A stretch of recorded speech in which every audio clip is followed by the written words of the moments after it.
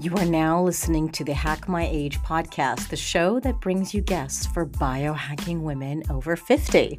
I'm your host, Zora Benamu, a gerontologist, digital nomad, certified sports nutrition, and breathing coach. I'm the author of the Longevity Master Plan, the cookbook, Eating for Longevity, and a new upcoming energy reboot program for women over 50. Now, don't forget to subscribe to the podcast, and I would really appreciate it if you could please leave a review on Apple Podcasts to help others find us too. This is a really small but very critical gesture that makes a huge impact for me to support a podcast for older women, help us grow stronger, get our voice out there, and attract even more amazing guests to the show for you and for me.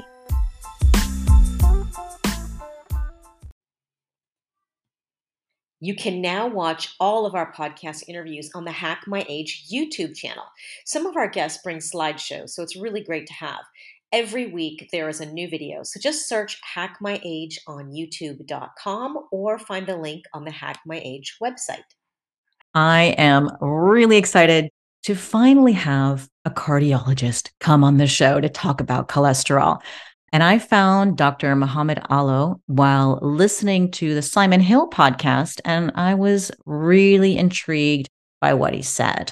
And, by the time we get to midlife, many women suddenly may find themselves with higher cholesterol numbers, and our doctors are telling us one thing, yet social media or friends or a book we read may be telling us another, and it can all be very confusing.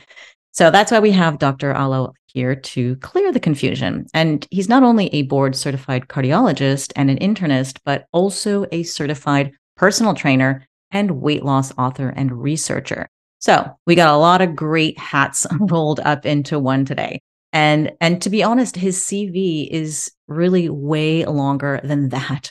And we will be here for an hour if I read it all out. But he wrote a couple of books. No, he wrote tons of books, and he speaks at medical conferences. But somehow in between all the medical training, he raised a family with 4 kids, started a media business, was a computer technician, involved in politics, and editor of a bunch of magazines. The one that I find most intriguing is his stint with a publication called Beef Ribs in 2003. And that reviewed restaurants serving beef instead of pork ribs. And Dr. Allo is definitely a high achiever who has done so much in so little time. But today we're going to focus on cholesterol. So before we get started, we have to read the little fancy disclaimer. The advice that's given in this podcast is for information and educational purposes only. No patient-doctor relationship is established. So now, without further ado, let's meet Dr. Mohammed Allo. Welcome. Welcome. Thanks for having me. I'm excited to be here. Okay, so I got to bring this out. What possessed you to become an editor of the Beef Ribs? So I don't know. It was just a thing we did in college. Me and a bunch of friends. We don't eat pork, so we wanted to try ribs. So we just found random restaurants that served beef ribs, and we told them we're part of this group that reviews beef ribs, and so they'd give us like a really good deal. We were just poor college students at the time. Okay. We'll see what the cardiologist now says about that as we dig in deeper. So let's get into the heart disease. Heart disease definitely is the number one killer of men and women worldwide. And there's no doubt that we need to be concerned and should take steps to optimize our heart health. And in the health and wellness space, there's a lot of confusion on cholesterol. Statins are bad. Cholesterol numbers aren't that important. Calcium scores can assess heart attack risk. And there's apolipoprotein A and B, little a, little b. It's crazy. And you can go down one big rabbit hole trying to figure it out. Before we had social media, we just worried about one number, and that was total cholesterol, or maybe HDL and LDL, the good and the bad cholesterol. But that was about it. And now we're all confused. And so my question is, what does a woman going through menopause, women going 40s to 50s, more or less, really need to know about her cholesterol and heart health? Thanks for having me. The most important thing is still, if you want to keep it simple, is still total cholesterol. Every study they've ever been done, they see that the higher the total cholesterol, the more likely you are to have a heart attack or stroke or fatal MI, cardiovascular mortality, risk. All of that comes with the higher cholesterol. Now, 70 to 80% of your total cholesterol is your LDL, your lipoprotein, your low density lipoprotein, which are these guys. I usually like to use visuals. The blue protein on here, it's a structural protein. And I'll kind of show you what it looks like on, like, this is your lipoprotein. There's the blue structure. It's a structural protein that holds it all together. Inside of it is the cholesterol, the yellow, and then the blue portions are triglycerides. The whole point of lipoproteins is to traffic lipids. Their job is to traffic lipids back and forth. You eat lipids or you eat too much, calories or whatnot, they get converted into fatty acids. And the job of lipoproteins is to traffic these fatty acids to muscles that need them, organs that need them, fat storage if you ate too much, those kind of things. Part of the role is to traffic cholesterol out of cells and out of the body back to your liver to be eliminated. All of your lipoprotein is a lipid trafficking system. Every cell in your body makes cholesterol on its own. You don't actually have to eat cholesterol to have enough cholesterol. A lot of people think, well, don't we need cholesterol for hormones? Like, for example, in women, they say, well, don't we need estrogen or testosterone or cortisol or adrenal hormones or thyroid hormones or whatever it is, pituitary hormones, FH, LSH, all that stuff that, women need or men need even, but you don't. Your body, your cells in your body and every single endocrine gland or endocrine tissue in your body can make its own cholesterol. So you actually don't need excess cholesterol. Now, dietary cholesterol, meaning cholesterol that you eat, does not really affect your overall cholesterol numbers because it's minuscule to the amount that your body and liver is producing. These lipoproteins travel around your body, traffic lipids, and mainly traffic cholesterol back to the liver to be eliminated. And your liver makes a ton of cholesterol itself. So the liver collects cholesterol back from your body, makes its own also, and then eliminates it into your bile duct, and it goes back into your intestines. And the amount that you eat that ends up in your intestines is not that much compared to the amount that's being trafficked back through the liver and intestinal system. The point is, like, basically, overall, if you want to be a little more specific, you can look at total cholesterol. But if you want to be a little bit more specific, LDL, or low density lipoprotein, which is the one that has the blue ApoB structural protein on it, and we call it's an ApoB 100. It's just a weighted. It weighs 100. Basically, there are ones that are B48, and there's other ones, but without getting too sciencey. But basically, you want your LDL cholesterol to be really low, and HDL, or healthy cholesterol, or what we used to call healthy cholesterol or good cholesterol, we don't really have a target to treat anymore. All the studies that showed that we raised HDL had no outcomes, benefits. In fact, a lot of them showed even harm. When your HDL is high, actually it's dysfunctional. I mean, just think about it. Let's say this is an HDL molecule, the more cholesterol it has in it, the less it's able to get cholesterol out, if that's its job. If the job of an HDL is to get cholesterol out of your arteries and your system, it's not doing a very good job if your HDL cholesterol is really, really high. So we believe now that really high HDL is actually dysfunctional and not very helpful. And all the studies with medications and various interventions that have raised HDL have not provided outcomes that show that it protects you or helps you in any way or reduces risk, reduces MI, reduces strokes, heart attacks, cardiovascular mortality. You don't live longer. None of that stuff really made a difference. So that would be kind of the short, long answer to your question.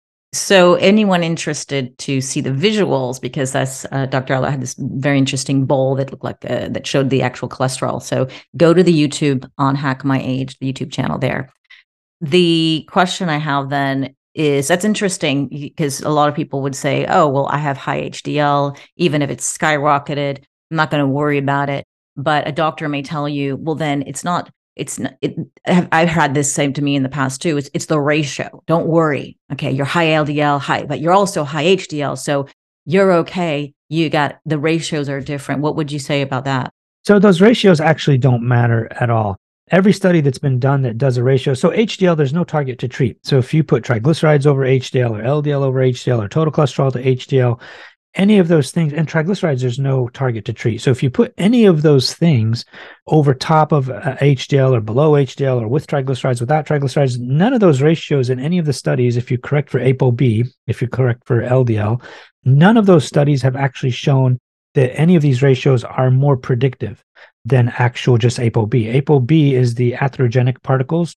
It is these guys, all of the particles that can cause atherogenesis or can plug up your arteries. None of the ratios have been shown to be more predictive. Now, of course, you could design a study, and there are some that show like the ApoB to ApoA is a little more predictive, A being HDL. So it'd be like LDL to HDL ratio or triglycerides to HDL. Like you could design a study to show all of these things, but if you don't correct for ApoB in the study design and you're not comparing it to ApoB, you'll notice that it's actually not very predictive. And there are studies with these plots that show that, ApoB is here and HDL is here and all this stuff. I mean, that's all really too close to call. But if you look at just ApoB, which is just LDL, you have your answer. So if you want to focus on just one single thing in your cholesterol profile, it would be your LDL. Look at what your LDL cholesterol is. The higher, the worse. And if you don't have an ApoB checked, one way to calculate it would be to take your total cholesterol, let's say it's 200, and then take your HDL, let's say it's 40, and subtract the HDL from the total. So you're looking at 200 minus 40, about 160. That approximates your ApoB pretty closely. So that's one kind of like hack that you could do to kind of guess your ApoB. You want to be under, you want your LDL and ApoB to be under the 20th percentile. You definitely don't want to be over the 80th percentile. Over the 80th percentile puts you at higher risk of heart attacks, strokes, cardiovascular mortality, all of that. So the 80th percentile for most of these things is right around 100, 110, 115. So you definitely don't want an ApoB over about 110, 115. But the 20th percentile or lower, you're looking at a number about 70 on the LDL or 80 on the ApoB. And if you want to be even lower, the 5th percentile is under about 55 or 60 for both of those numbers. And then we now recommend people that have had heart attacks and strokes or multiple ischemic events, multiple heart attacks or strokes, stents, bypass surgery, stroke, whatever, that they need their LDL below 55, and even a stricter guideline. The Europeans say 55, in the US they say 40. They haven't like finalized it, but the new guidelines show that people who have had multiple ischemic events, highest risk, diabetes, hypertensive, kidney disease, especially if they are actually still smoking, they need to be 50 or 55 or below or something, very, very low. Physiologic LDL, people say, well, isn't it dangerous to have such low LDL? It's not. Physiologic LDL, when a baby is born and it needs the most amount of cholesterol because brain development and neuron development, your brain is almost all cholesterol. When you need the most cholesterol and you're a newborn, your LDL is around 30 or 40. And we've been saying that for years in cardiology conferences and medical conferences, but now we have absolute proof because we can get people's LDLs that low. Previously with statins and the way people eat and lifestyle and genetics, you could only get people's cholesterols or LDLs down to like 60, 70. Very rarely could you get people down to like 10, 5, 7, 15. But now with the addition of Repatha and some of these newer medications, if you stack that on top of a statin, we can lower your cholesterol by like 80%.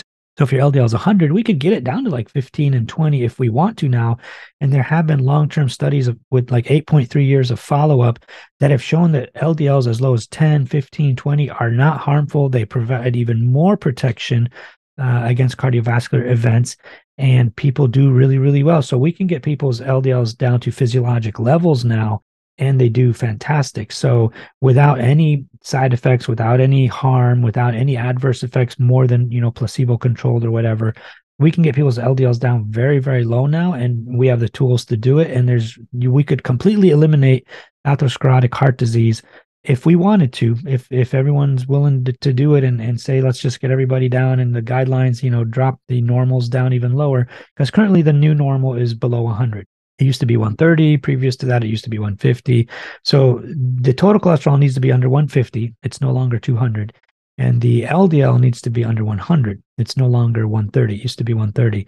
And we know that the lower, the better. Pretty much every chart we've ever done, the lower and lower and lower you get the LDL or total cholesterol, which is 70, 80% LDL, the lower you get that, the better the outcomes. And I've posted those charts and studies on all of my social media over and over and over and over again. And you get these people trying to fight the data because they want to eat a certain way, or they want to believe like, my triglycerides are low and my HDL is high, so I'm okay, I'm protected, I can eat all the saturated fat and red meat that I want, and I'm okay.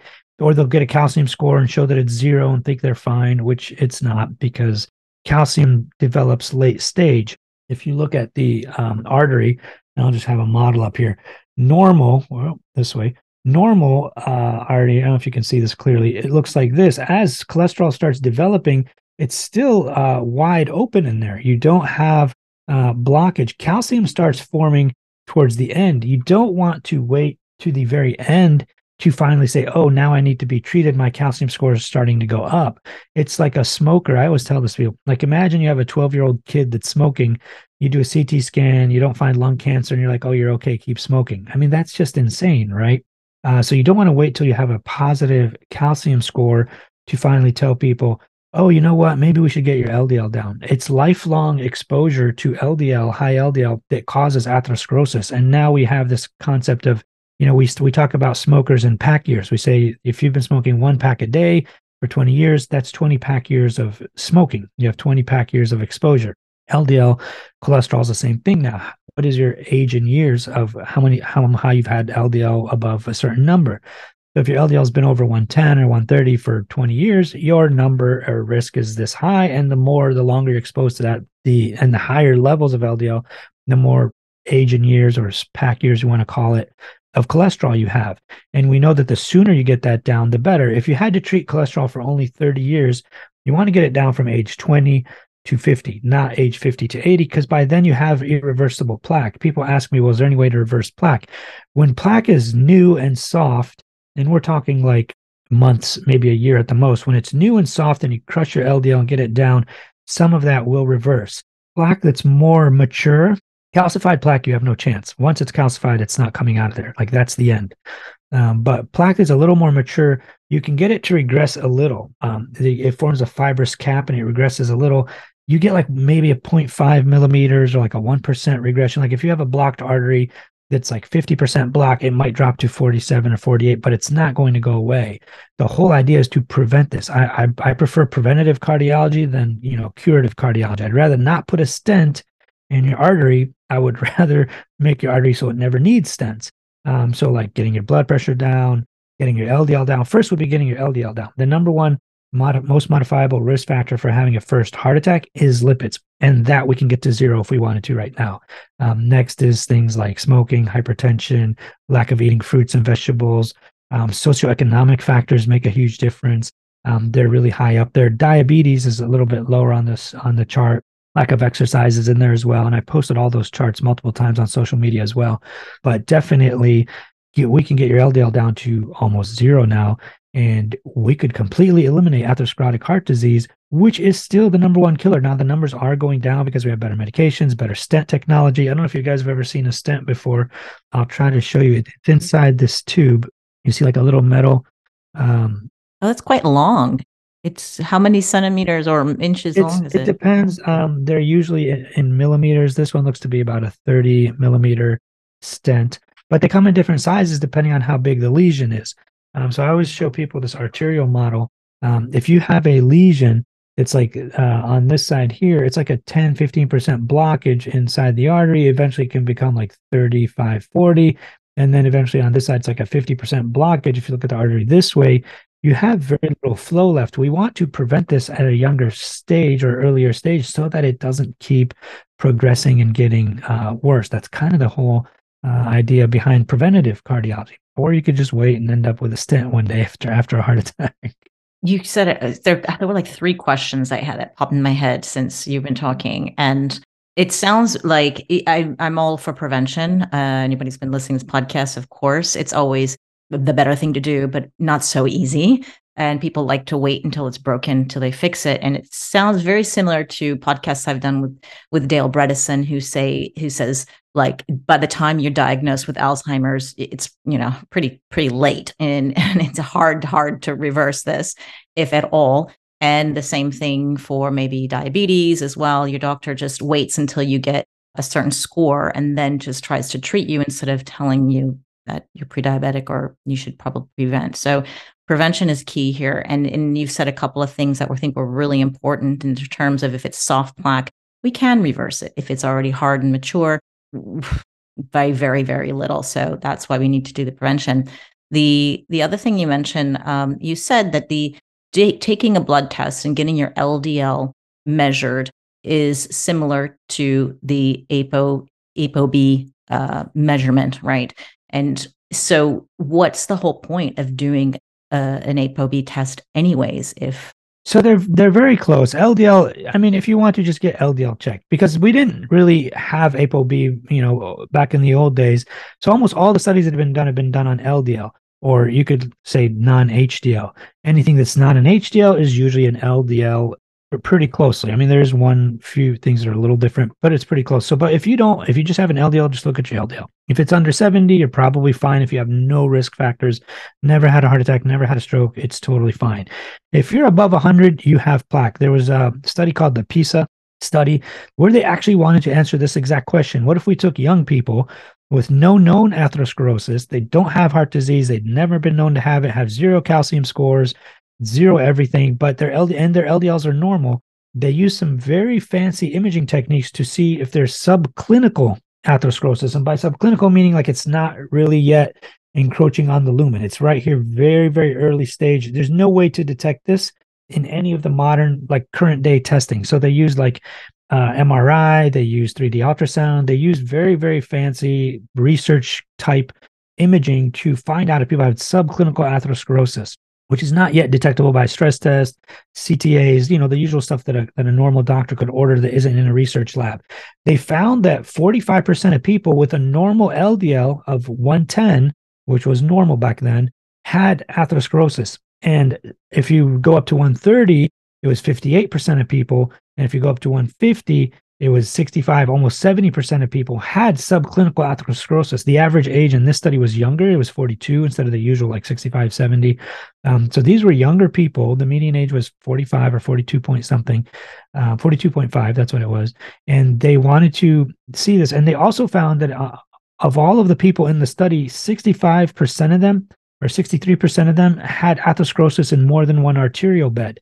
So some had it in their neck, plus their coronaries, plus their renals, plus their femoral, plus their abdominal aorta. So it was found in multiple locations in the vast majority of people with a normal cholesterol. So that's the problem, is that the normals were just set too high. A lot of people say, well, the vast majority of patients that I see in the cath lab or in the ICU or the coronary care unit having a heart attack have normal LDLs. Well, because the normals are too high. That's why they're having a heart attack. The LDL does drop when you have a heart attack. So it drops by like 20 to 40%, just depending. But even then with that drop, let's say it drops 20, 30 points, you're still way above what is physiologic. No, we know, like even from the old studies, that an LDL below 57, there's really no heart disease. I mean, it's so minimal. Like they used to have this thing called the 60 guarantee, where if it's below 60, so like 57 being the cutoff, if it's below 57, you almost are guaranteed to never have a heart attack or stroke. So that's why the new guidelines state that below 55 should be your goal for somebody who's having multiple ischemic events. So the sooner and the lower you get it, and the more potently, the stronger you attack it, the better. We can almost completely eliminate this disease. But there's a lot of resistance. If we lower the normals even further, people are going to say, oh, you guys are just big shills for pharma and you're getting paid to say this. And that's obviously not true. Nobody pays anybody to do that. Now, obviously, there's some doctors on the boards of these pharmaceutical companies. Sure, obviously, because you don't want non-clinicians coming up with medications. But the vast majority of doctors that just prescribe a generic statin, which is still the most potent medicine, at least one of the more potent medications that cost pennies a day, if pennies a month sometimes. They're super generic, and nobody gets paid to actually do that. Not sure where that keeps coming from and why people say that, but it seems like the most intellectually lazy argument is, well, you guys just want to put everybody on statins because you make money off of it. Nobody makes money off statins. Sure, maybe Pfizer and Merck did when they first invented it, but that's how you drive innovation. These companies innovate and come up with something that works, and that's how they get paid for it. The whole system is set up that way. I can't change that, but but they're all generic now, and we use them, and they're super cheap and they're super effective. This episode is sponsored by Oxford HealthSpan, the creators of my favorite supplement, Primatine. I admit it, I am a total supplement junkie, but if I had to choose only one, it would be this one. And it's because Primatine is spermidine, and this is shown to activate autophagy, which is super important. Now, this is a cellular cleanup and recycling process that declines as we age. So, as we get older, our cells accumulate a lot of junk and waste, which isn't good for our cells, our health, nor our longevity. So, we need to clean it up. And if you want the research on this, go to oxfordhealthspan.com and you can see all of it, showing how spermidine supports our brain, our hormones, and our heart health. And another great side effect is stronger hair, skin, and nails, but also longer eyelashes. But, the real important reason why I love Primeadine is because I have never, ever received as much feedback on a product I recommended as I have with Primeadine. Literally every week, someone reaches out to me on Facebook or Instagram with an amazing testimonial. And most of the time, it's about improved sleep. And even some of you told me it's reversed a bit of your gray hair too. So I find that totally amazing. So I can honestly say with 100% certainty that Primeadine is the best spermidine supplement you'll ever find. And you can try it with a 15% discount by using the code ZORA, ZORA, on oxfordhealthspan.com. Just be sure to get back to me with your results too. Now enjoy the show. So I want to get to the statins, but I put a pin in it there because there was another question that I was thinking about in the previous, when you were previously speaking about the ApoB and the LDL, and about regarding the idea that doctors get paid, and just something popped in my head. I read the book, The Great Cholesterol Myth. I don't remember who wrote that, but I know you're laughing now. It's terrible.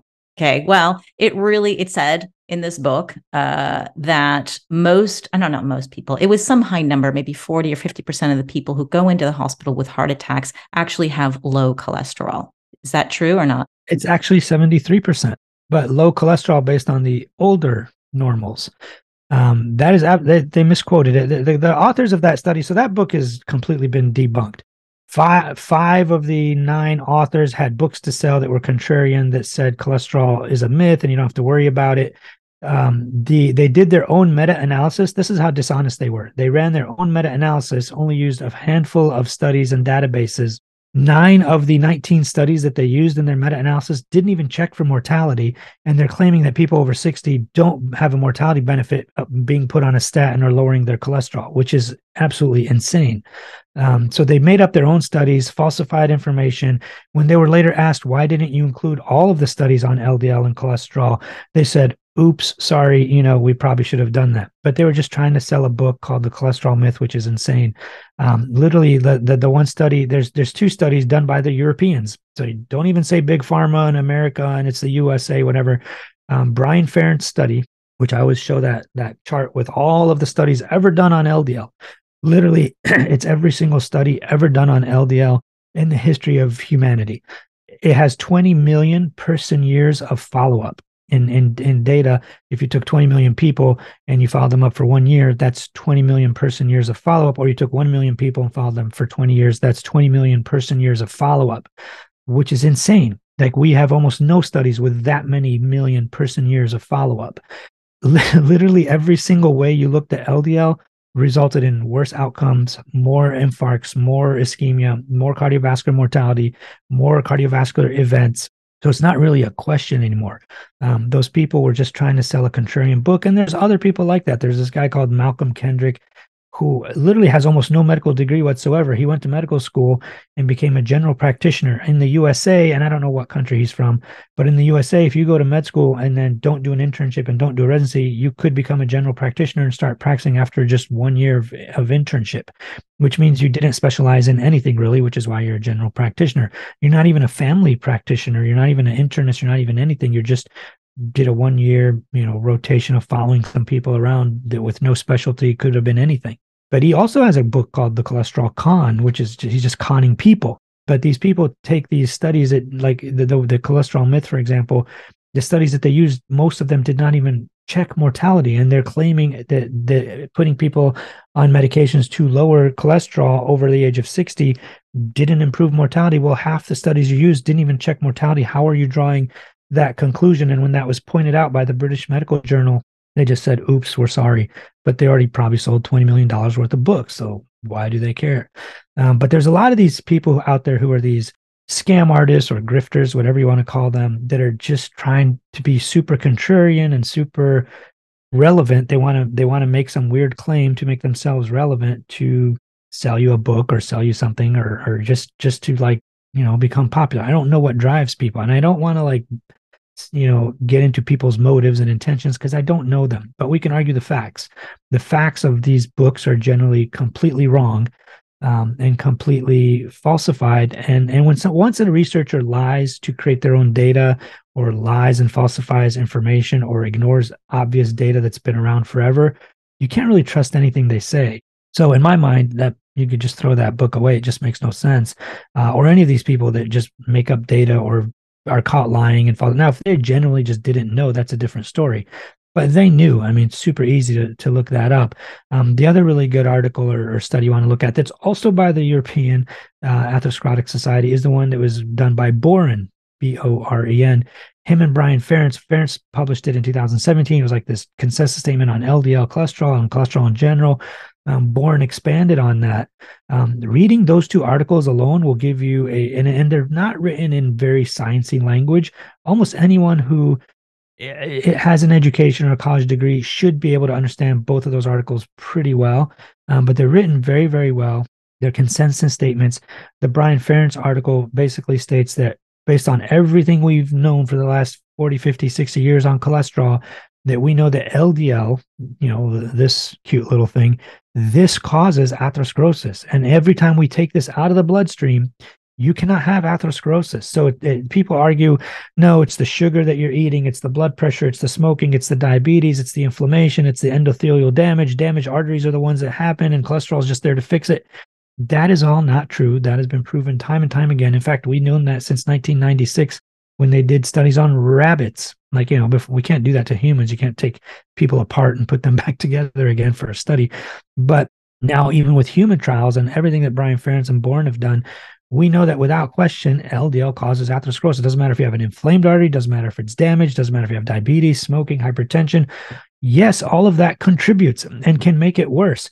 But without the initiating problem, without high LDL, none of that can actually occur. If you don't have a high particle count, if you don't have a high LDL particle count, crashing your arterial wall and getting into your arterial wall, none of the rest matters because you will not have atherosclerosis. So it doesn't matter if you're diabetic or a smoker or have every worst kind of inflammation in the world. None of that makes a difference if your LDL is low and physiologic. There will be no heart disease. So those are my thoughts on that. Feel free to fire away more questions. Yeah, no, that's super interesting. So then, does it matter at all if the cholesterol or the LDL is oxidizing or not? Because I've heard of that as well. Check it out. You find you have high cholesterol, but if it's not oxidizing, you're okay. So the amount of LDL in your bloodstream that's actually oxidized is so minimal. Your immune system eliminates it right away. And further, the oxidized LDL, even when it was high, they've done studies on it. Sure, they've shown some correlation maybe here and there, but we've gone back and forth on that. The labs that invented this oxidized LDL just made a lot of money. And when you correct for total LDL or ApoB, if you correct for ApoB or just check an ApoB, you don't even need to know if it's oxidized or not. The amount that's actually oxidized is so minimal. The amount in circulation is so minimal. Like imagine I tell you you have 5 pennies in your bank account, and then later I told you, well, now it's 10. You're still super poor. I mean, you don't have very much in your bank account or your at all. It's so minimal. The amount of oxidized LDL compared to like the thousands of dollars, of this, let's say you have $50,000 worth of this and you're counting pennies, it makes no sense. So literally that stuff has all been looked at again and again. I've published multiple videos and articles and the studies that have re-looked at oxidized LDL. It's a completely worthless and meaningless marker, and you don't need to check it or even think about it or even give it any thought whatsoever. So I don't recommend people look at that or think of it or even waste one energy of brain cell power on it. You're actually making things so much more simple than other people have been hearing, because it causes even more confusion. Am I safe? Am I not safe? What I'm hearing from you is look at your cholesterol, your total, and your LDL. Pay attention to LDL, perhaps ApoB. And if that's over 100, now I think you said there was a new standardization over 70, then you need to be concerned. Is that correct? Correct. If you have a lot of risk factors and you've already had a heart attack or stroke, then we want it under 55 now. But for the average person who's pretty young and healthy, never had a problem, under 100 is fine. If you want to be really good, get it under 80 or 70 and you'll be golden. But if you've had events and you have risk factors and you have other things, then you got to really individualize it with your doctor. Go talk to your doctor, have them come up with a plan or a number or something that works, that makes a lot of sense for you. You don't want to be guessing and playing around with this. I can't give you personalized advice on here because obviously I don't know you or your medical history. I don't mean you, but I mean your listeners. I don't know you guys, but I would love to. You're welcome, like you said, to join my community if you want to. There we give very personalized advice because people share their stories, their risk factors, their background, whatever. But definitely it's very difficult on social media where you don't know people to be giving very, very specific advice. A lot of people will post their LDL and say, hey, my LDL is 15. What should I do? Like, I don't know. I have no idea who you are. Are you a smoker? Have you already had a heart attack? Have you had a stroke? Do you live in a nursing home? Like, what is your story? I don't know. But if I knew you and I could give you very personalized advice, like down to an exact number, take Crestor 5 and recheck in a week or two, and I can almost guess your LDL. I mean, that's when you're doing it a long time, you can do that. Hopefully that helps. But yeah, just simplify it. Check your LDL and keep it under 100 if you're super healthy. If you want to be even more aggressive about it, under 70 or 80 is fine. If you have had issues, please see your doctor and let them, come up with a guideline-based plan to help you.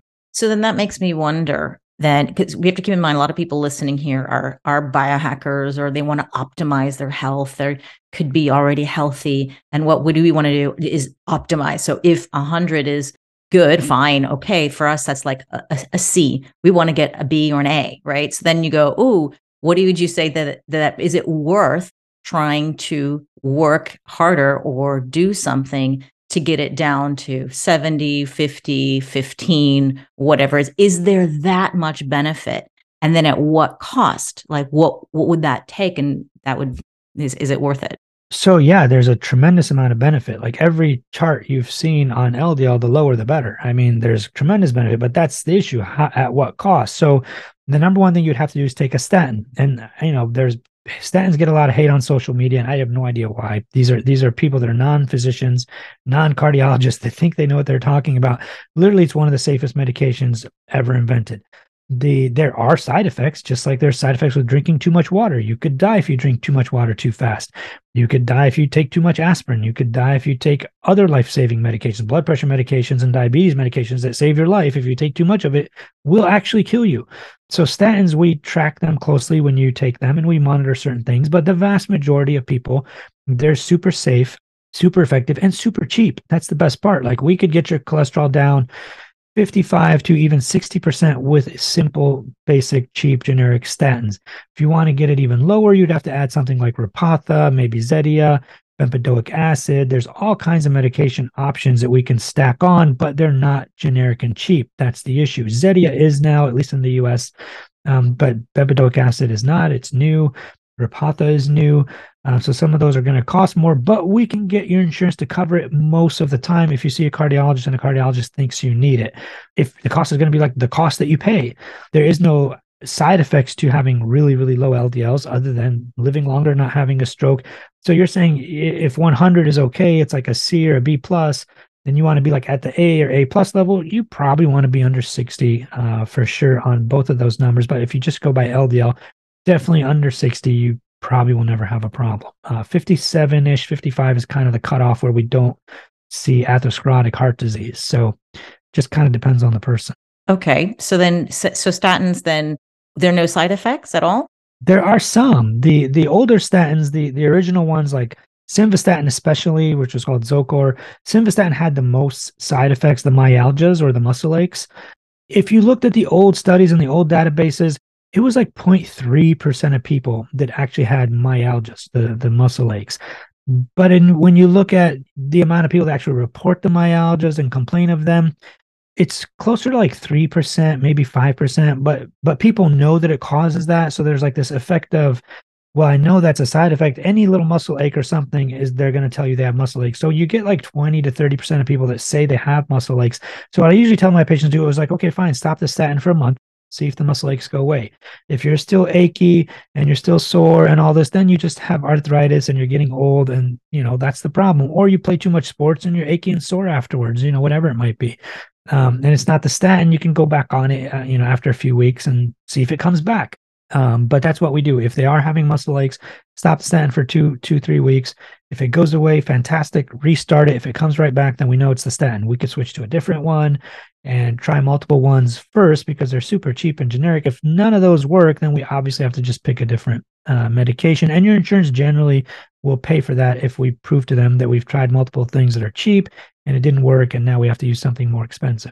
Okay. So then I think the bad rap on statins came from the Great Cholesterol Myth and the Great whatever con or all these other books, because they would say they would deplete you of your CoQ10 and all these other horrible side effects. And people get scared and then they go, it's a drug. We always try to do things a little bit more naturally if we can before we actually go into the drug. So just to respond to that, all of these drugs come from natural substances. Statins come from yeast, like they come from a fungus.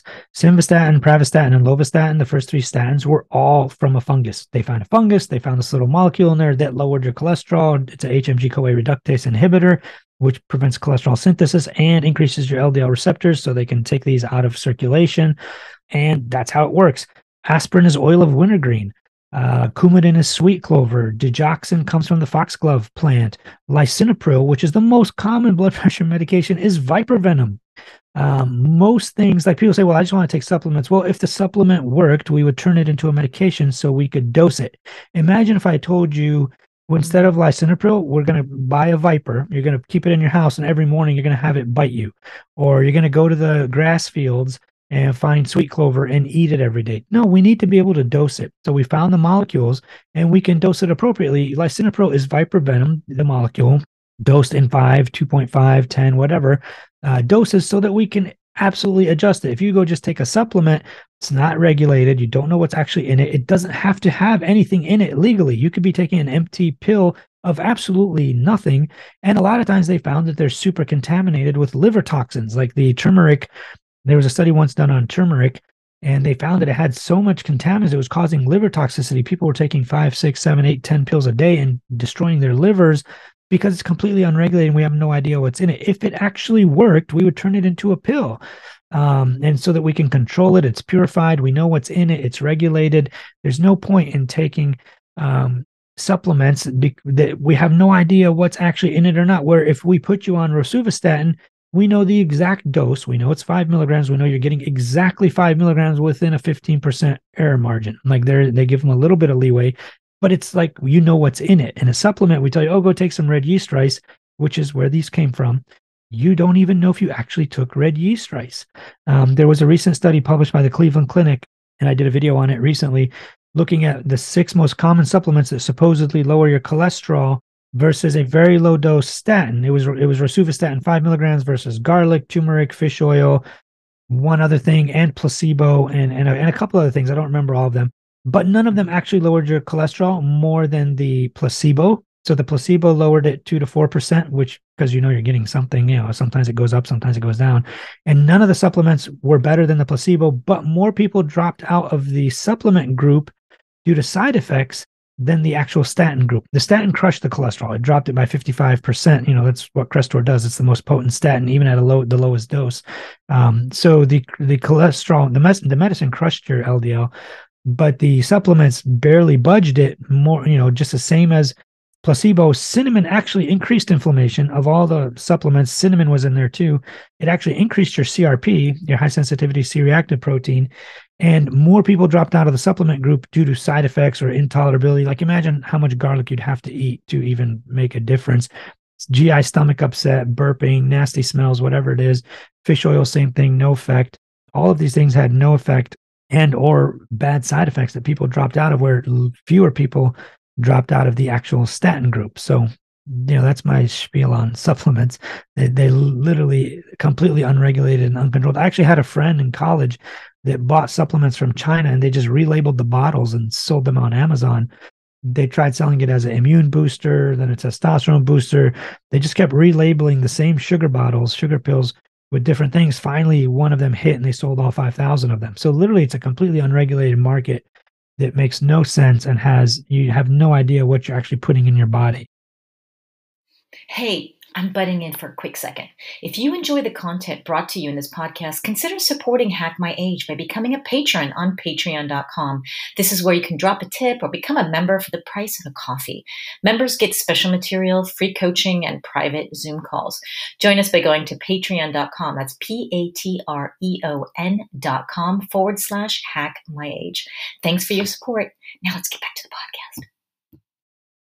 The problem is the unregulation, and just like so many of the things in terms of bioidentical hormones versus the compounded ones versus the ones that are prescribed, then you get in the pharmacy. It's the same kind of issue that people have to deal with. And I'm not saying one is right or the other. I think it's just a personal choice, but you have to be aware that just because a lab mixed it together at quote unquote specifically for you, we don't really know if it's an exact dosage. And that's why some doctors, they prefer just to have the one that you can pick up at the pharmacy that's already made versus the one. And there are other doctors that say they have full confidence that this lab is actually creating. That's again a personal choice.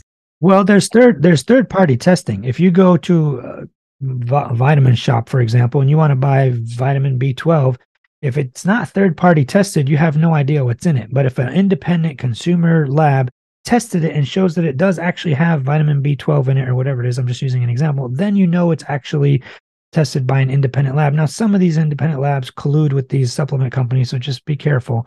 Make sure it's a very good one. But that's why I just don't recommend any supplements. Look, I'm a longevity biohacker. I want to live to 100 if I can. Two of my grandparents did live to 100, 105, 104 even. But I don't take any supplements. People ask me, what do you take? What's your supplement stack? Literally nothing. I take Crestor to make sure my LDL is like 50, which it is. And I take whey protein because I'm a bodybuilder and you need a little bit more protein. It's hard to get enough protein in a day without going over your calories by eating chicken and salmon and whatever else you eat. So I take whey protein and Crestor. That's literally it. And that should be good. I don't think you need to do anything. If there was data that showed anything else worked, trust me, I would be taking it. Well, what about vitamin D? Is your levels okay with that? Vitamin D, I take in the winter because of not enough sun. You know, here in Ohio, it's very gloomy most of the winter and we don't get outside. And even in the summer, we're mostly indoors and air conditioned. So definitely vitamin D is fine. Those would probably be the only things. I do have vitamin D. I do take that, but I don't really consider that like a longevity type thing. I mean, maybe it is, maybe it isn't, but it definitely helps. You have vitamin D receptors on almost all of your cells. And we know that people with normal vitamin D levels actually have lower cardiovascular risk and mortality compared to people who don't. So you could argue, I guess, that one I take too. But literally, I don't take any of this other crazy stuff that you could imagine or think of.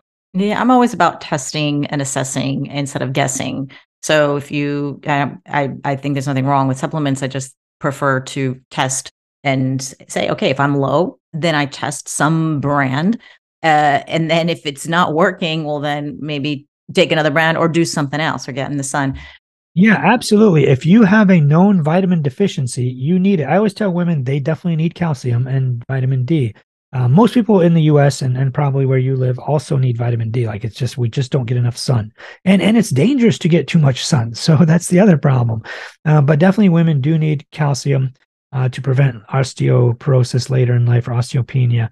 But those would literally be like the only two things. And like you said, if you're taking an over-the-counter vitamin D and your levels aren't going up, you probably should get on a prescription one or talk to a doctor, somebody who knows how much you actually need to take to get it up to that level.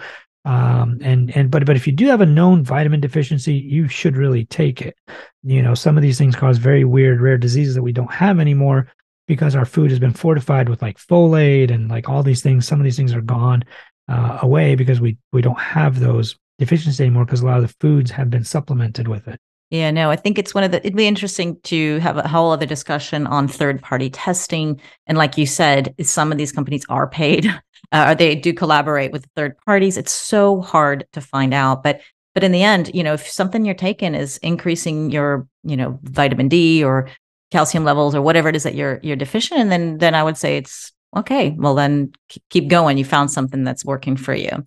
Speaking of supplements, actually, because there were 3 that were thrown out to ask you, was the red yeast rice you already covered, and then there's the niacin that some people use to lower cholesterol, and the other one is plant sterols, and sometimes they sell these in the grocery stores like Actimel type of, I don't know what you have there in the US, but it's a little drink that you would, like a probiotic drink.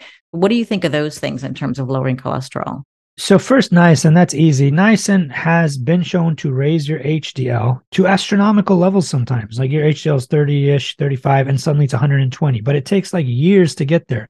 We actually turned it into a prescription. It was called Niaspan. It did raise people's HDLs, but it didn't reduce heart attacks, didn't reduce strokes, didn't reduce mortality, failed every outcome trial that was ever done, and it gave people diabetes.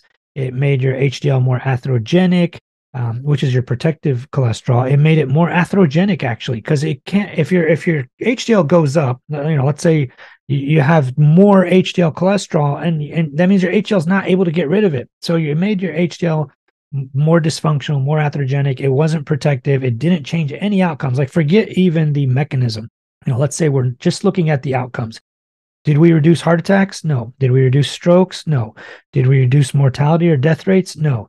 Did we reduce non-fatal heart attacks and strokes? No. Did we reduce anything? No. So there's no point in taking something. So no insurances in the US no longer pay for any kind of niacin or anything, because their outcomes is completely worthless. It's very diabetogenic. It's very liver toxic. The amount that you'd have to take for it to improve your HDL or even lower your LDL is very toxic to your liver. And it causes acanthosis nigricans, which is the darkening of your skin from diabetes. It actually gave people diabetes or insulin resistance. There was just really no benefit to it. Plant sterols as a supplement haven't really been that helpful. So the data on those could reduce your cholesterol a little, kind of like fiber. If you eat more fiber, it can somehow block absorption of cholesterol a little, or compete. Plant sterols can compete a little with cholesterol, because cholesterol is a sterol that ends with the same word, cholesterol. Sterols could compete with cholesterol uptake in the intestine, but it's so minimal. Some people are hyperabsorbers, so they might absorb a little more, but still the effect is so minimal. Fiber also has a minimal effect, but we have found that people that add fruits and vegetables to their diet do reduce cardiovascular mortality in general. So it just kind of depends on what you're trying to go for or what you're using. But definitely, I have a blog article on my website called 11 Ways to Lower Your Cholesterol Naturally. The number, and I'll highlight them, but each one of those paragraphs, or 11 or 12 ways, I think it's 12 now, each one of those has PubMed studies to the studies that showed that it worked. Number one would be like reducing saturated fat intake. Of all the things you could do, reducing saturated fat absolutely lowers your cholesterol the most. Saturated fat are fats that are solid at room temperature.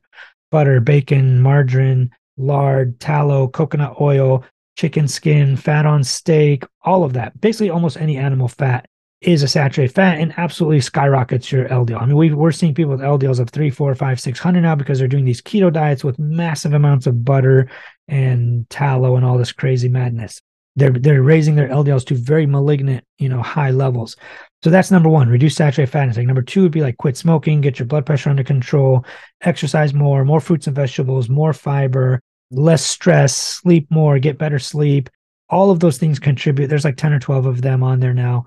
But they all have the links to the studies in PubMed. If you want to look at the actual studies, reducing this by this much did this, and then there's links to the actual PubMed studies if you want to go and read them. But those are exercise is another one. All of those things are ways of lowering cholesterol. The one that has the biggest bang for your buck is reducing saturated fat. Smoking is next, and then the rest of them are kind of like, a little bit here and there maybe helps a little. But if you did all of them, assuming you're not eating a malignant type of diet, assuming you're a normal person eating a pretty decent, moderate diet without a lot of crazy saturated fat in it, if you're a normal person eating a standard diet, you could probably lower your cholesterol naturally anywhere from 10 to 15% average. Maybe if you're like a hyper responder to some of these things, up to maybe 25%, but it's not going to be like a 50%. It's not going to be something huge. So a lot of it is genetically determined, and there's not a whole lot we can do now for your genetics. But that would be ways to lower it naturally. I'll put that in the show notes and a link to that article or to that post. And then would love to have the article you mentioned before by Benner or Ference and Bourne. I will send you those. That was another great one. And there was one more, but I'll come to me.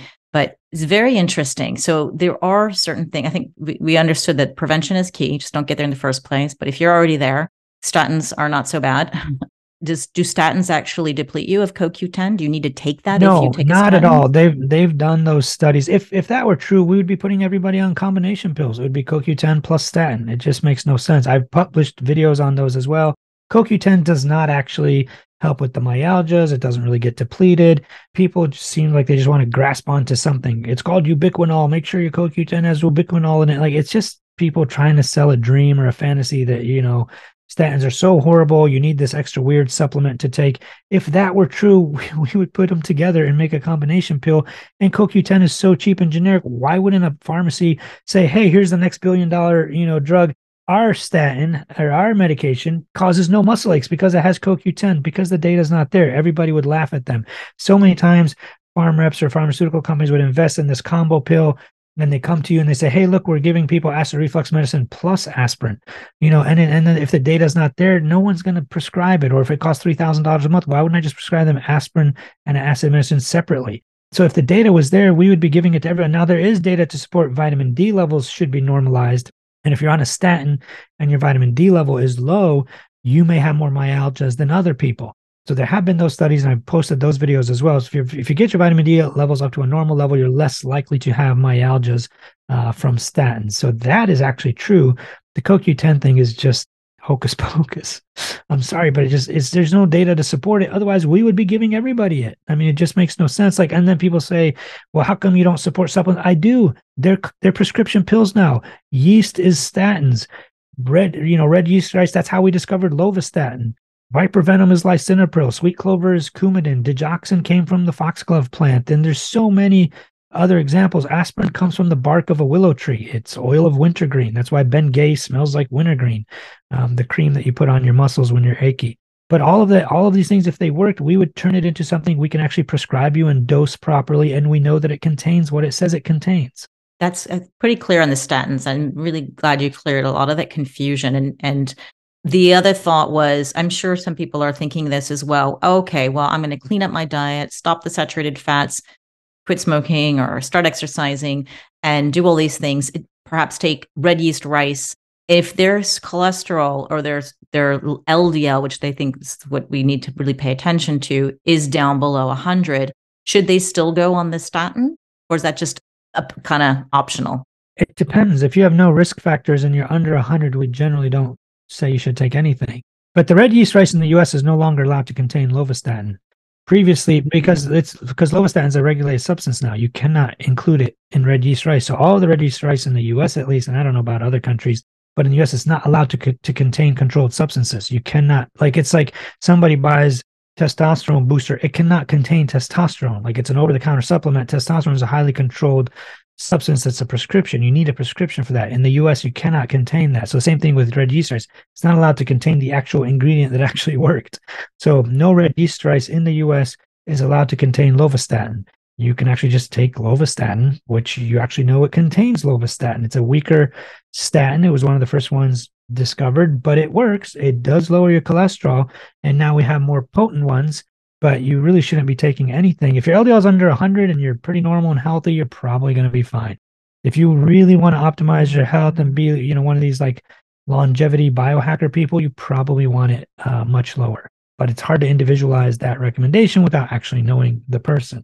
So you have to go talk to your doctor. Why did lovastatin be removed out of red yeast rice in the US? Because it's illegal. It's a prescription medication. It's a substance that you need a prescription for. But originally it was in the plant, and then I don't understand. Previously, before it was discovered, before it became a prescription, they became a prescription medication, people didn't know. They would try all different kinds of things, and then eventually we realized that it's lovastatin. That's the molecule that's actually working from red yeast rice, and it became a prescription medication, so we can control it rather than people just taking yeast and fungus, because you actually could kill yourself taking too much yeast and fungus. Imagine eating like random mushrooms and, hoping one of them isn't poisonous. But that's why, like that would be like me going to a vitamin store and saying, I want testosterone. Like it can't contain testosterone, or, because it's illegal. It's a prescription medication. Otherwise, companies would be making billions and billions of dollars selling testosterone. So anytime something is FDA regulated and approved, it has to be a prescription. You need a prescription to buy it. You can't just go buy it over the counter. Now, I know in some other countries you can get any medicine over the counter. You just go to the pharmacy and say, I want lisinopril, and they just give it to you. But in the US, at least, it's very highly controlled. Interesting. So Lovistin was an ingredient in a compound in the red yeast rice, and I would think they would just make red yeast rice completely illegal to sell, instead of go through the trouble of removing it and then selling it. Most of the pills that say red yeast rice on it now, I guarantee you doesn't contain any red yeast rice at all. I mean, I'm sure somebody's tested it, but it probably contains nothing. Most of these, there was a study about 10 years ago where they went to Walgreens, Walmart, Vitamin Shop, GNC, all these places sell supplements, and bought a ton of them and then tested them. 95% of them did not contain what they said they contained. So there's a study and statistics on this. They don't contain what they say. So you have to be really careful. Yeah. I always tell my patients, you're paying for expensive urine. You have to just pee out. You have to pee out and detox whatever it is you put in your body. And there's no point in doing that when you have no idea what's in it. I like supplements. I'm a fan, but I definitely believe you need to find out where your sourcing is from. And there's stuff I've seen and it works and it's great, but it's the percentage of stuff that's out there that is actually effective and has what's in it is very small. So I really recommend people to do their homework, dig into a company or look at the third-party tester and try to find out as much as you possibly can if that supplement has actually what it is that it says in it. Don't just go and freely buy on Amazon and who knows what you're getting. People go, okay, I got to get my LDL down. Okay, I've got to work on this out of the way. But there was that question in the beginning. I'm sure when people get told, oh, you have high cholesterol, you go, well, do I really need to focus on a number when I just need to figure out if I'm going to have a heart attack or not? That's like the most important thing. And you've made this very clear that your LDL, the higher it is, it is more risk for a heart attack. But is there a way? There was the whole calcium score thing that you said doesn't work, doesn't show. Just because you have 0 doesn't mean you don't have calcium buildup in the arteries.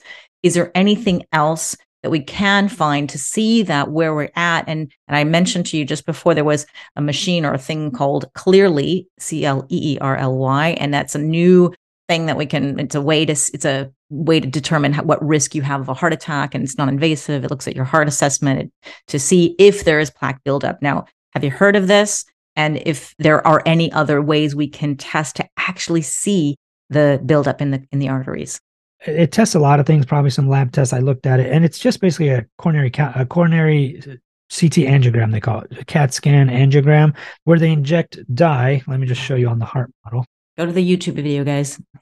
They inject dye into your veins, and then these arteries light up, and you can tell if there's blockages. But again, unless the blockage, so it injects dye into here, and unless there's an actual blockage that is blocking the blood flow, you can't see it. So these types of blockages where it's not impeding the blood flow are not seen. These early and these moderate blockages, there's still flow going through here. It's not until the very end where it gets plugged up and I can't pass my finger through here. That's when it gets bad enough that it actually show up on a CT angiogram or any of these advanced testing. So that's why I tell people, listen, I am a preventative cardiologist. I want to prevent cardiology. I don't want you to ever see me. That's why I've been putting videos on YouTube since 2010. And I have some older ones even before it was called YouTube. I turned them off because the science has changed and it's not accurate. And I don't really care for the views. I just want to be accurate. But you can eliminate this before it even happens. There's no reason to wait until a CT angiogram is positive, a calcium score is positive, a stress test is positive, an echocardiogram is positive, an EKG is positive. You don't want to wait till you have actual end stage or later stage cardiovascular disease when you can actually make this go away before it even happens. So the number one thing I just tell people, just check your LDL. If we know your LDL cholesterol, we know with almost absolute certainty whether you're going to have a heart attack or stroke, depending on the number and your risk factors and your family genetics, all of that. We take all of it into consideration, whether you're a smoker or not, what other risk factors do you have? Does this run in your family? How high is the number? And it's lifelong exposure to high LDL. So we want that lifelong exposure to be as low as possible. It's like smoking. If you've smoked 5-pack years, if you have 5-pack years of history of smoking where you smoked 1 pack a day for 5 years, it's not as bad as 20 or 30. So we know an LDL of like 50, 60, 70 is not as bad as 150, 60, and 70. So we want to try to eliminate risk as much as possible. And you don't need this fancy advanced imaging. Now, if you're older and you've already had disease, yeah, those things are all going to be positive. I don't know how much more value it adds. If you've already had a heart attack or a stroke, your LDL needs to be below 55 regardless. So you don't need to be checking all these things. We already know, we have the answer. Now, don't get me wrong. If you're having chest pain and we're not sure if it's your heart or not, we could do a stress test, which is a functional test, which is not like any of these tests. It's different, but we might be getting too detailed. But either way, if we know your LDL, we know your risk. So why not do a simple, quick, easy blood test that probably everybody already has in their lipid labs that they had every year anyways? Correct me if I'm wrong. If you are over 130, I think you said you can be pretty sure you got some plaque buildup. But wouldn't you say, based on this model that you gave me, that a woman in going through menopause in her 40s and 50s, could you assume that, yes, you probably do have plaque? It's very likely you do have plaque buildup. So look, everybody has plaque buildup, even 20-year-olds. They've done autopsies on people that have come back from war. They're in their teens and 20s. They all had plaque in their coronary arteries. Now, it's not a lot, but it's there.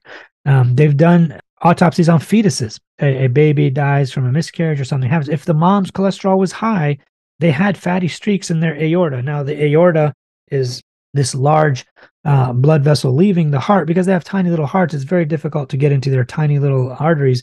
But even the aorta had fatty streaks or plaque. That's the early stages of plaque if the mom had high cholesterol.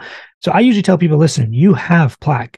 I don't care who you are or what you are, unless you have one of these genetic mutations where your LDL is like 10 or 15, which there are. There are people who have something called the PCSK9 loss of function gene mutation, where they have no PCSK9 function, which is why we created PCSK9 medications like Repatha. It actually knocks out your LDL and it can bring it down to like 10 or 15 or 20, like super, super low levels. Those people have the highest chance of living longer and have the most people that live to over 100. So we know like what genetics happens at work, but unless you're one of these people with these genetic mutations, you have plaque. It's just a matter of how much and how quickly and how soon things will happen to you. All of these lifestyle things can either accelerate or decelerate that. Like Peter Attia has this example. You're in a car and you're heading towards a cliff. You will fall off that cliff at some point. It's a matter of, are you slowing down that process or are you running and racing towards it faster? So your LDL is there. You could either bring it way, way down and slow this all down and hopefully never have a problem, or you could speed it up by eating horribly and smoking and drinking and all that stuff and just speed it up and make it worse. So you do have plaque. It's just a matter of how much. And there's no way to know. You couldn't say, oh, if you have LDL of 150 or some high number, that you have 50% already blockage of your arteries. So there's no way we could find out exactly. There's no way to know that for certain because there's a lot of genetic variances. Like I might have an LDL of 130 and have 5-10% lesions. Somebody could be the same, different genetics, same LDL, but have 30 or 40% lesions. It just kind of depends. So we have no real good way of predicting that, just based on LDL at least. Yeah, no, I think if there's a test that comes out, you have to let us know, some kind of scan or something where we could actually see how much plaque buildup you have. Like, where are you on the spectrum? But it doesn't add value. You could do a cardiac MR or some of these other fancier testings that they do in these research studies. You could do that and see subclinical plaque that's still in your arterial wall and not encroaching on the lumen. You could, but they're super expensive. They're only for research, but it doesn't add any more value. So we know from the PISA trial that young people with normal LDLs do have plaque. I mean, that's not a question. The question is, how much value does that add to you? What are you going to do? Are you going to change anything? You should already want your LDL pretty low anyways, whether you did the scans or not. And I mean, the likelihood ratios and hazard ratios are so high that we know you're going to have something. There's almost no point in waiting for it to get worse or, checking to find out. You have it. It's just a matter of how much and how quickly is it going to happen to you. The lower you get your LDL, we know you've maximized your genetic potential. So let's say your genetic potential is here and you're going to have an event by age 80 at an LDL of 110. But if we get your LDL down to like 50 or 60, it might not happen until age 90 or 100. I don't know. But you can maximize your genetic potential regardless by lowering your LDL. We just don't know what that is till you get to that age. And the solution for that would be your 10 recommendations naturally plus a statin. It depends on the person. Some people's LDLs are very low if they do these things. If you have a really poor diet and you have really good genetics and you get rid of the poor diet, your genetics are great. You end up with an LDL of like 50. You don't need to do anything. Yeah, no, I'm saying if somebody already has high LDL, that's the solution. Yeah, let's say you have high LDL and it was due to a bad diet and your genetics are so good that if you get rid of the bad diet, your LDL drops to 50, then you're fine. You don't need anything else. So it just depends. It's very rare that that's the case. It's very rare that somebody could change their diet and do all those 10 or 12 things and magically cut their LDL in half. It's very hard. You'd have to have impeccable genetics and a horrific, lifestyle. If you have both of those extremes where you have amazing genetics and horrific lifestyle choices, you could probably get it down pretty low. But the vast majority of people are not in those extremes. They have normal genetics and very normal, maybe a little bit bad lifestyle choices. So they're probably not going to get it down that low, but they could certainly improve it. And maybe most would probably need a statin. And probably even more so for people with familial hyperlipidemia. Is that true? Yeah, that's a genetic disorder where your LDL is over 190. Those people absolutely need to be on something, maybe two things. It's very difficult to get it down enough. Let's put it that way. I mean, you could take a statin, you'll get it down to maybe 110, 100, but you probably need more to get it down to 30s, 40s, 50s, 60s, whatever. Yeah, and no matter what those people do in terms of diet and lifestyle, it's really, really tough. So, well, it's genetic. It's very difficult. There's almost no way to change your genes yet. I want to move on to another topic of weight. But before we do, I know that Jenny's here, and if you have any questions based on the cholesterol, feel free to unmute or type in the comments and say anything you like, because I know you have to go. Hi, thank you so much. I just actually back to dietary cholesterol. I was really surprised that you said it, actually doesn't have a big impact. I've been thinking, I mustn't eat eggs because they're so high in cholesterol. Should I have an egg today? So what you're saying is really I could eat, do eggs, because some say they're high in cholesterol, others say they aren't. That's just a basic question, really. One I had that came to mind. So you can eat eggs. The studies on dietary cholesterol are pretty clear. It's very difficult to eat enough dietary cholesterol to actually affect your circulating cholesterol. For the vast majority of people, if you eat within the normal range of dietary cholesterol, 200 to 400 milligrams a day, which is like 2 or 3 eggs a day at the most, you're fine. If you're eating extremes of intake, like 1,000 milligrams a day of cholesterol, then yeah, absolutely, it can affect your circulating cholesterol. Then that would be like somebody eating 15 eggs a day, something like that, which I don't think anybody does. But there are some people that are hyperabsorbers of cholesterol. And there's tests to do that, but we do have a medicine that blocks absorption in your guts and in your intestines. So there are some people that absorb cholesterol more, but they're absorbing their own cholesterol more. Your liver secretes cholesterol into bile acid. It gets reabsorbed into your intestines, and then your intestines do reabsorb that. That's 90% of the cholesterol that's in your intestines is the one that your liver put there. So this medication called ezetimibe or Zetia actually blocks that. So one way to test if you're a hyperabsorber is to take Zetia for a month or so, recheck your numbers and see if it made like a whopping difference, because Zetia normally drops your LDL cholesterol by 10 to 15%, somewhere in that range. And if yours gets cut in half, then you just must have been a hyperabsorber. So that's one way to check it.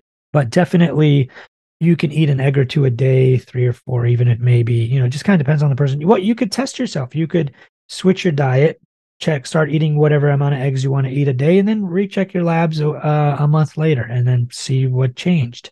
If it skyrocketed, then you must be like a hyperabsorber and you probably shouldn't do that, or take Zetia. I mean, either option. Thank you very much for that information. I really appreciate it. But the eggs, do they not have saturated fat?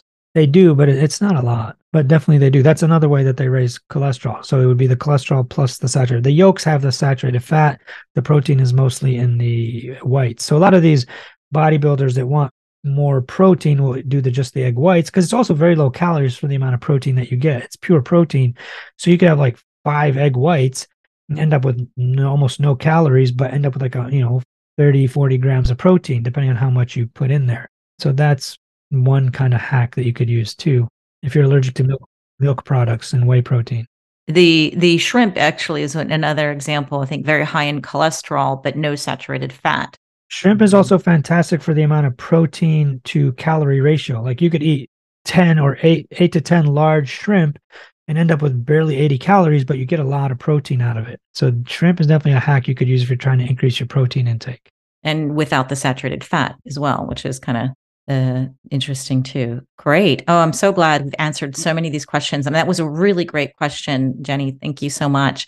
One other question, actually, Reed, I want to go into the diet part, and your diet guru, and you've got all these books and programs. There was one question I had, and it just completely flew by me, but it'll come back. Anyways, so you got a lot of information, anyways, on weight loss and losing body fat is probably, if you have too much fat on your body, is probably not a good thing. I'm wondering also if this has something to do, because I just remembered my question. Why do women going through menopause, and it seems to me, I don't know, this is not based on studies, so many women have this huge jump in their cholesterol levels. Suddenly they had no cholesterol problems before, and then they hit in their mid-40s when they're in that perimenopause phase, and then it goes high. Do you know what's going on there? Yeah, so a lot of it is hormonal. We know that estrogen and testosterone and thyroid and all these hormones, we have to correct those first before we correct your lipid panel. Now, if you're not on like hormone replacement therapy, or doctor doesn't think it's a good idea, or they think it's going to affect your cardiovascular health or whatnot, then we just treat down your LDL regardless. Men that are on testosterone, sometimes it can mess up your lipid panel. People with thyroid disease, same thing. If your thyroid's really hypoactive or not producing enough, your cholesterol goes through the roof. We have to correct that first. Estrogen has a bit of a protective effect on women. So women usually get heart disease 10 years later. So usually men have more heart disease up until the age about 50, 55. And then women don't, because they have estrogen. So it's a little bit protective. But once they go through menopause, about 10 or 15 years later, then they catch up and they start having heart disease at the same rates that men do.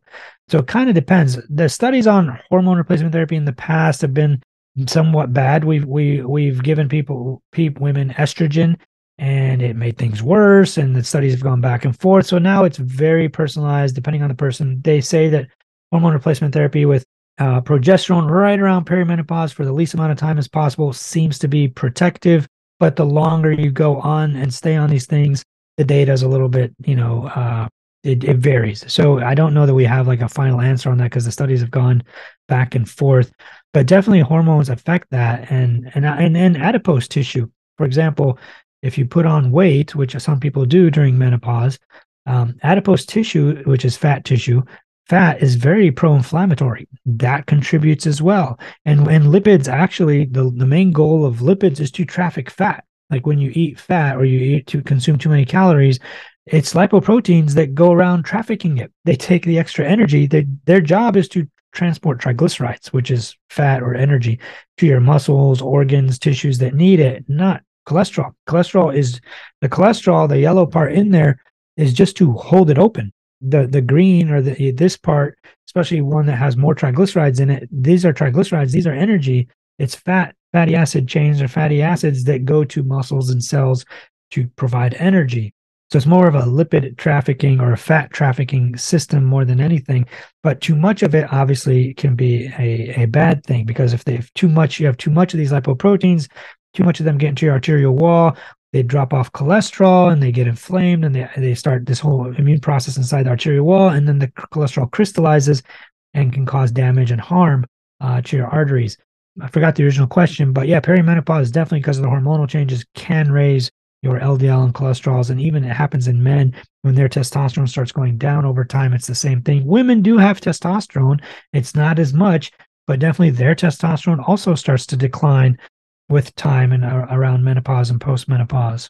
So I think the studies on women and hormone replacement therapy and all the sort of protective benefits are still ongoing because there was very little studies done on women, period, let alone women going through menopause. So I think there is a lot to catch up on.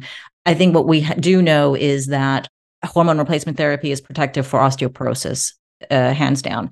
Now, I'm questioning, but you do hear a lot of doctors and influencers or even reading books.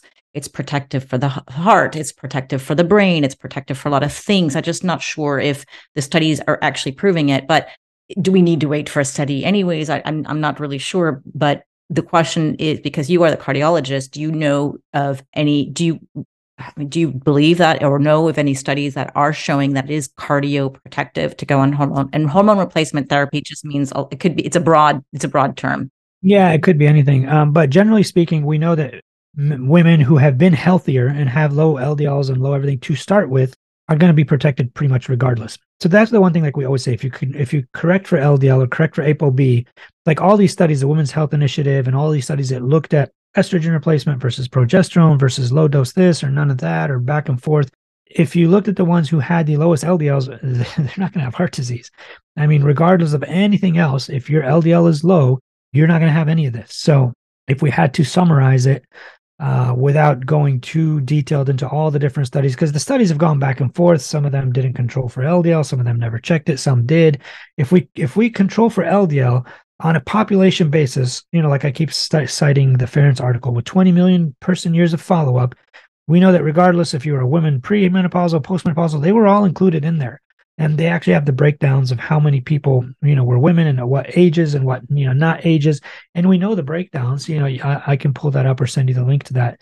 But definitely, if you don't have LDL, you don't have heart disease. So regardless of any of this other stuff, that's why sometimes it's hard to do these kinds of studies or longitudinal studies, because if you're not actually checking everything and not correcting for some of these things, you're not going to have a very clear answer. There's going to be a lot of covariants and co-founders that muddy the waters. Like if we're just checking progesterone and estrogen levels and then seeing if you have a heart attack, if we don't know what your LDL was, maybe the ones that had a high HDL or LDL, because maybe the estrogen made that higher, like we don't know, but they have to correct and check all these things to get like a final answer. But the one final answer that we do know is that if your LDL is down here, no matter what we do with anything else, even if you're a smoker, even if you're a diabetic, even if you do everything horrible, nothing will happen if you have no LDL. So I think that's an easy way of summarizing that.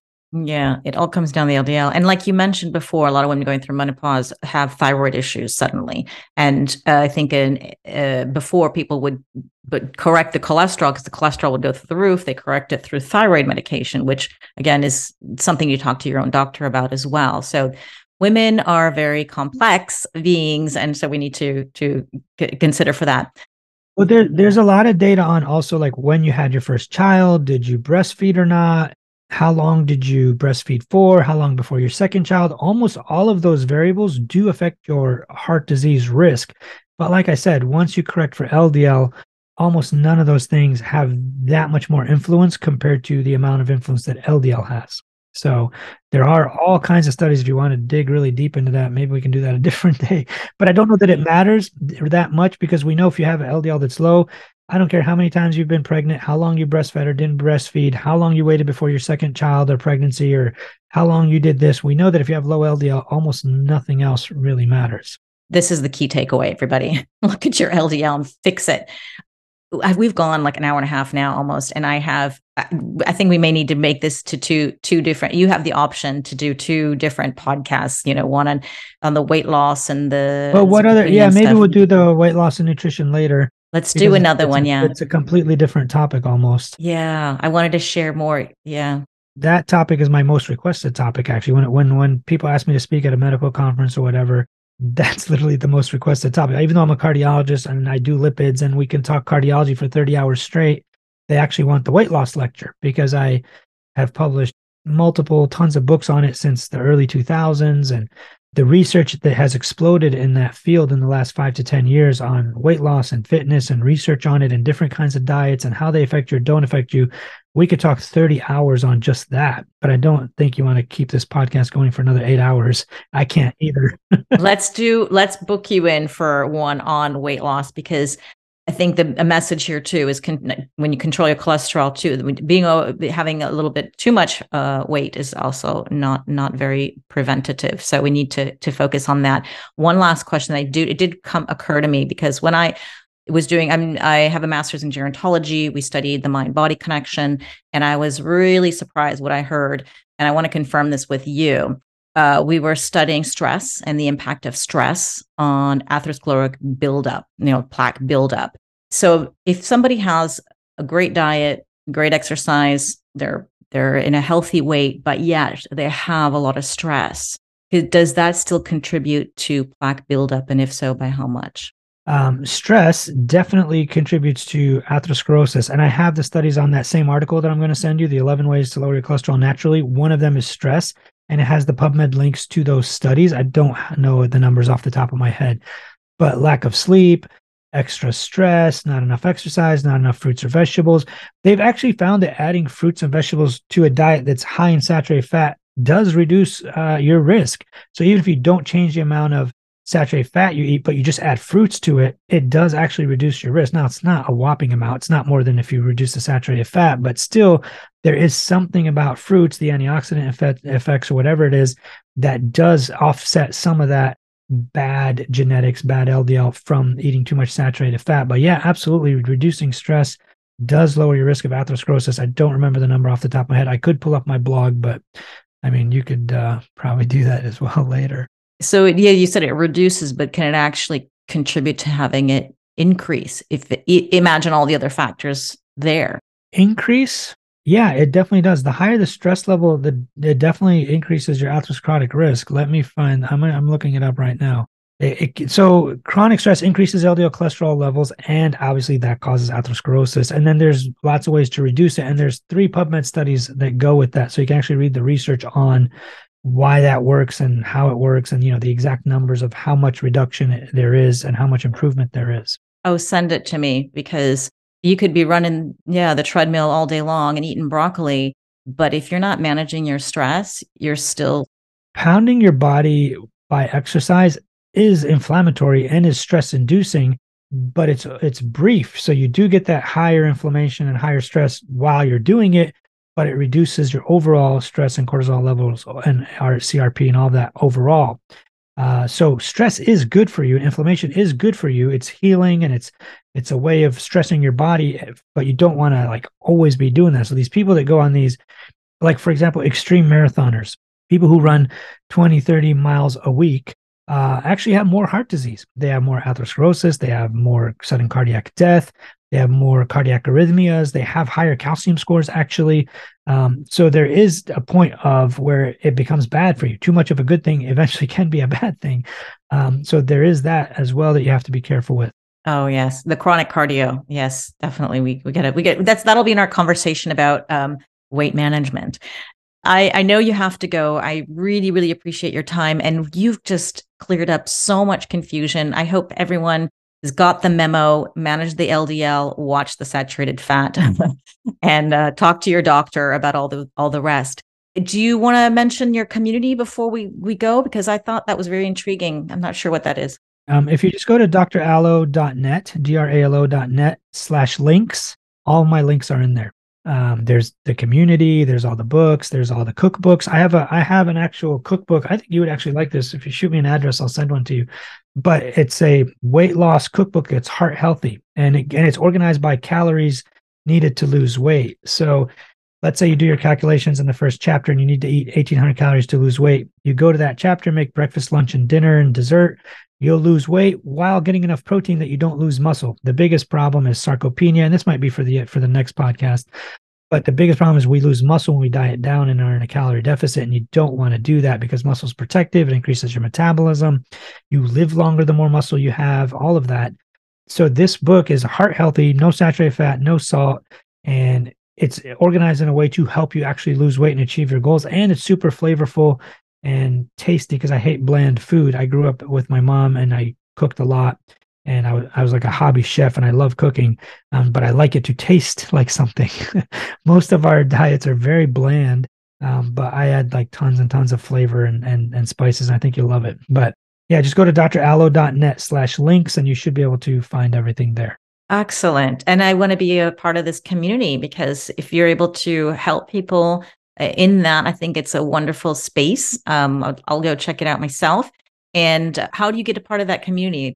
Just go to the links, click on join my community. You can read about it, watch a video about it, and then you can click on a way to subscribe or join. So it's super easy. Okay, cool. It's very personalized to you. So we get to know you really well.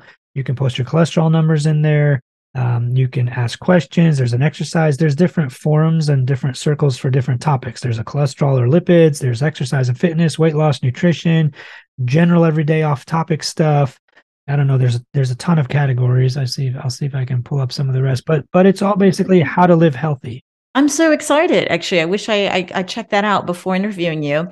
But you gave a code, ALO20 for 50% off the community. ALO25 for 25% off anything else that is on your website, which we need to cover a lot more with you next time. So your website, you do have a website as well. Outside of drallo.net. Oh, it's just drallo.net, drallo.net. Okay. There should be everything on there. I'll have links. If you go to the links, yeah, drallo.net/links, you should find everything. Great. And I'll have links. You're on YouTube, Facebook, Twitter, Instagram, LinkedIn, TikTok, Pinterest even. You are everywhere. I will have links to all of that. It's usually you actually don't even need to. If you just put links in there, all of the links to all my socials are under there. If you just go to drallo.net/links, everything is in there directly to those socials. Oh, you've just made my life so much easier. Thank you so much. And the article on 11 ways to lower your cholesterol naturally is linked up in there too. Because that's the most popular article. Perfect.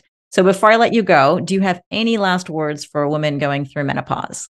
I would just say stay active. Don't just sit around. Eat a healthy Mediterranean style diet and get your LDL to as low as you want or can tolerate. Thank you so much. Have a great day. Yep. Take care. Nice meeting you guys. Hey, did you enjoy the podcast? Don't forget to subscribe to be notified of all the new episodes and leave a review to help build the tribe. It's a small act of kindness that brings me big benefits and helps others find this amazing content. The best thing you can do is share. Sharing is caring.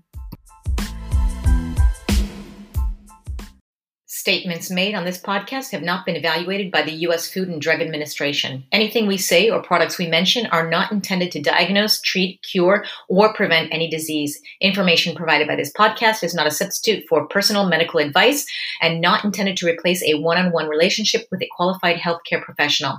It is intended as a sharing of knowledge and information from the personal research and experience of me and my guests.